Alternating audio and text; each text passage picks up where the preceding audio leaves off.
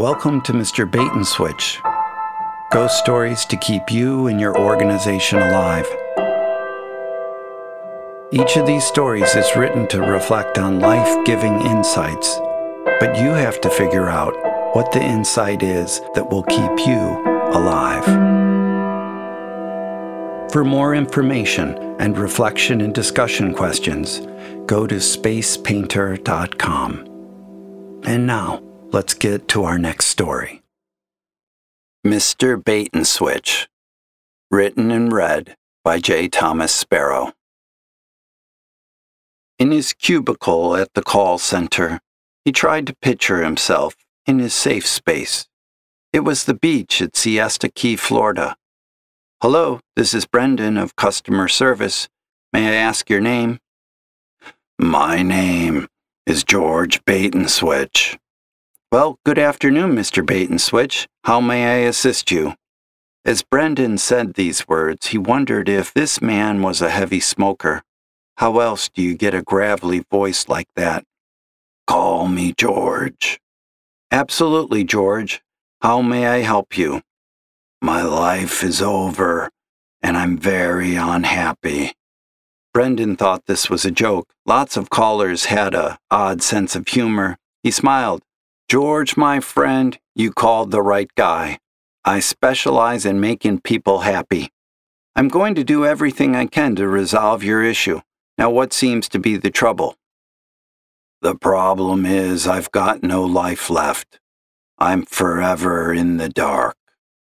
"Let me put it this way, George. What product are you calling about today?" "I'm calling to get a new life. You are my lifeline." "George, I appreciate your call and wish you all the best, but I'm afraid you've called the wrong number. This is the Amazing Products customer service. I can only help you with product information." "Your product is the reason that I'm miserable, why I'm stuck in the dark." "Mr. Bait and Switch, which product are you referring to?" "Do you want the product ID number or its name?" "Either is fine." "Then I'll give you both, you little weasel." "Either is fine, and there's no need for name calling. I'm here to help you." "You've already told me you can't help me, that you care nothing about me." "Please, just give me the product information." Brendan took a deep breath and tried to imagine himself on the beach at Siesta Key. The warm sand on his feet was a soothing feeling. He needed to stay calm. 173 Alpha 7 Bravo 2, the Everlight. "Thank you. I'm pulling that up. I see the item is discontinued, but maybe I can still help. What seems to be the issue with your Everlight flashlight?" "It doesn't work." "Say a bit more about that. What exactly is the problem?" "The problem is I'm talking to an idiot who doesn't care about me or my flashlight." Brendan tried to see the gentle waves at the shore of Siesta Key and feel the salt water on his bare feet. "Mr. Bait and Switch, I really am trying to help. Did you drop the flashlight?" "How would I do that?" "Perhaps you bumped into some furniture and it slipped out of your hand." "There is no furniture here, so it couldn't have slipped out of my hand. You have a lifetime guarantee, don't you?" "We do have a lifetime guarantee. When did you purchase it?" "It was given to me as a present 7 years ago." "Well, George, we have a new line of flashlights and I can provide you with a replacement." "No. I want this one to work because I'm stuck in here. All I have is a phone and a flashlight, and the flashlight doesn't work. And it's your fault, you piece of scum. Did you get that message, Brendan?" Loud and clear, sir. And I thank you for your call. I truly hope things improve for you. Brendan disconnected the line, pulled off the headset, and stood up. It felt like he had sunburn from his day at the beach. He walked to the break room. He opened the refrigerator. He stared inside. The cool air felt good. His cheeks were flushed. He grabbed an apple. How's it going? Brendan looked at Rachel and took a bite of the apple. He shook his head. I just talked to a certifiable nut job. He got to you? A little. And I have to say I hate this job, at least with calls like that one. Truthfully, I'm not sure that picturing my safe space is helping. Do you think a different place might help? I don't know, Brendan said. Maybe a mountain view would help. You often talk about your hike on the Continental Divide in Colorado. Maybe that's the place where no one can disturb your calm. I guess I do love mountains. Give it a try and let your supervisor know if you get too stressed. Anger will take you away if it gets hold of you. Really, Rachel? Do mountains help you stay so calm? No. I pretend I'm on a trampoline, and everything bounces off me. Back at his desk, Brendan put on his headset. A call came in. Hello, this is Brendan of customer service. May I ask your name? Silence. Hello, this is Brendan of customer service. May I ask your name? Silence. Hello, are you there? I can't seem to hear you. Can you hear me? Brendan disconnected the call. Another call came in. Hello, this is Brendan of customer service. May I ask your name? Silence. Can you hear me? Silence. No, wait. Soft, raspy breathing. Brendan listened carefully. He could clearly hear breathing. Hello, are you there? This is customer service. No response. Brendan disconnected the call. He tried picturing himself on top of the Continental Divide. He breathed in the crisp mountain air. He hit speed dial 1. Hey, Bob, I have had a couple of calls in a row that I couldn't hear anyone. I wanted to make sure that there isn't a problem on my end.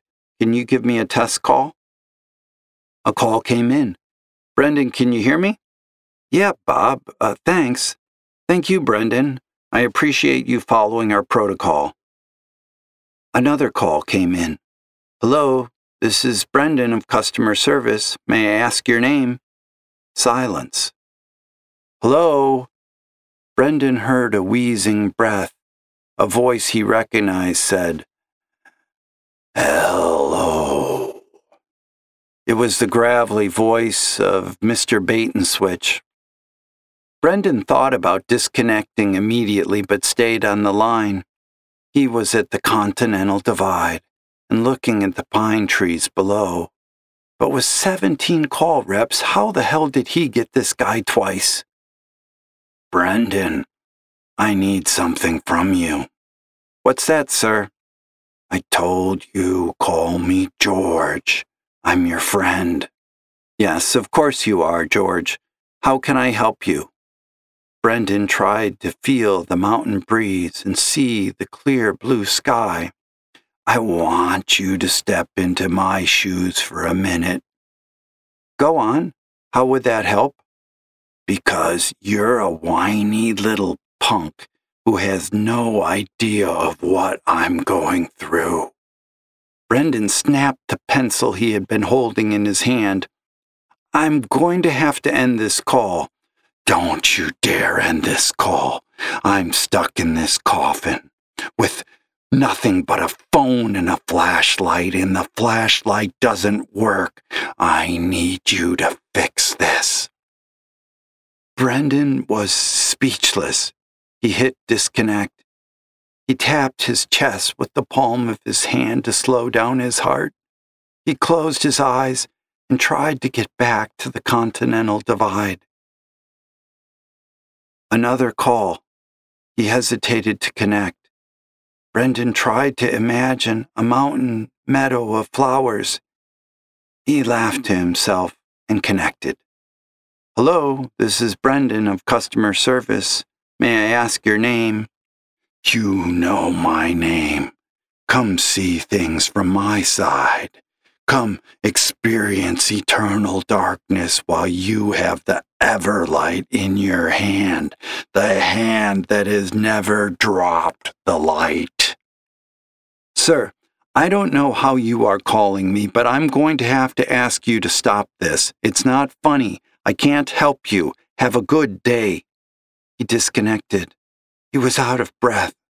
Perhaps the altitude was too high. He needed to get back to the beach. 10 seconds later, a call came in. Brendan looked at the light that signaled the call. He didn't answer. He imagined himself jumping on a trampoline at the beach. That low, gravelly voice came into his earphone anyway. You've got no spine. You don't help people. You manipulate them. You abuse them.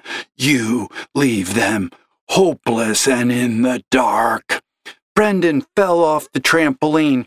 Get off the fricking line! Brendan was in a rage. I'm not listening to you. You're a pathetic sicko. You deserve to be dead. I wish I could see you in all your pain, you cigarette-smoking idiot. Brendan was smashing his fist against his desk. As he was screaming, he lost touch with where he was. He felt as if he was being sucked away from the call center into the phone line. He was somehow in the phone line, darkness, speed, anger, whipping along. He left the trampoline, left the beach, left the mountains, left his cubicle, and was compelled into darkness. Rachel and a half-dozen other people stood up and stared at Brendan. He appeared to be in convulsions. Then he calmed down suddenly. He opened his hand and looked at it. He took off his headphones. He was smiling. He took a long, slow breath. Rachel shook her head at him. I guess someone's getting assertive. Brendan, you really lost it. Management is going to be all over that exchange. I thought you were going to break your desk the way you were hitting it. You know, he said in a gravelly voice, call me George. In the sudden darkness, Brendan could not see anything. He opened and closed his eyes. There was no difference. He lifted his arms. They hit some kind of padded roof. He was stuck lying down. In one hand was something that felt like a phone.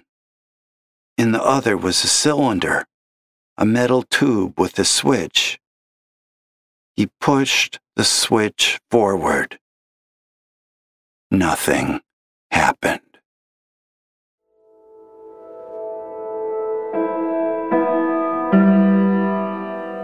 Thanks for listening to Mr. Bait and Switch, ghost stories to keep you and your organization alive. Remember, to see reflection and discussion questions, go to spacepainter.com. This podcast is brought to you by Resounding Source Audio.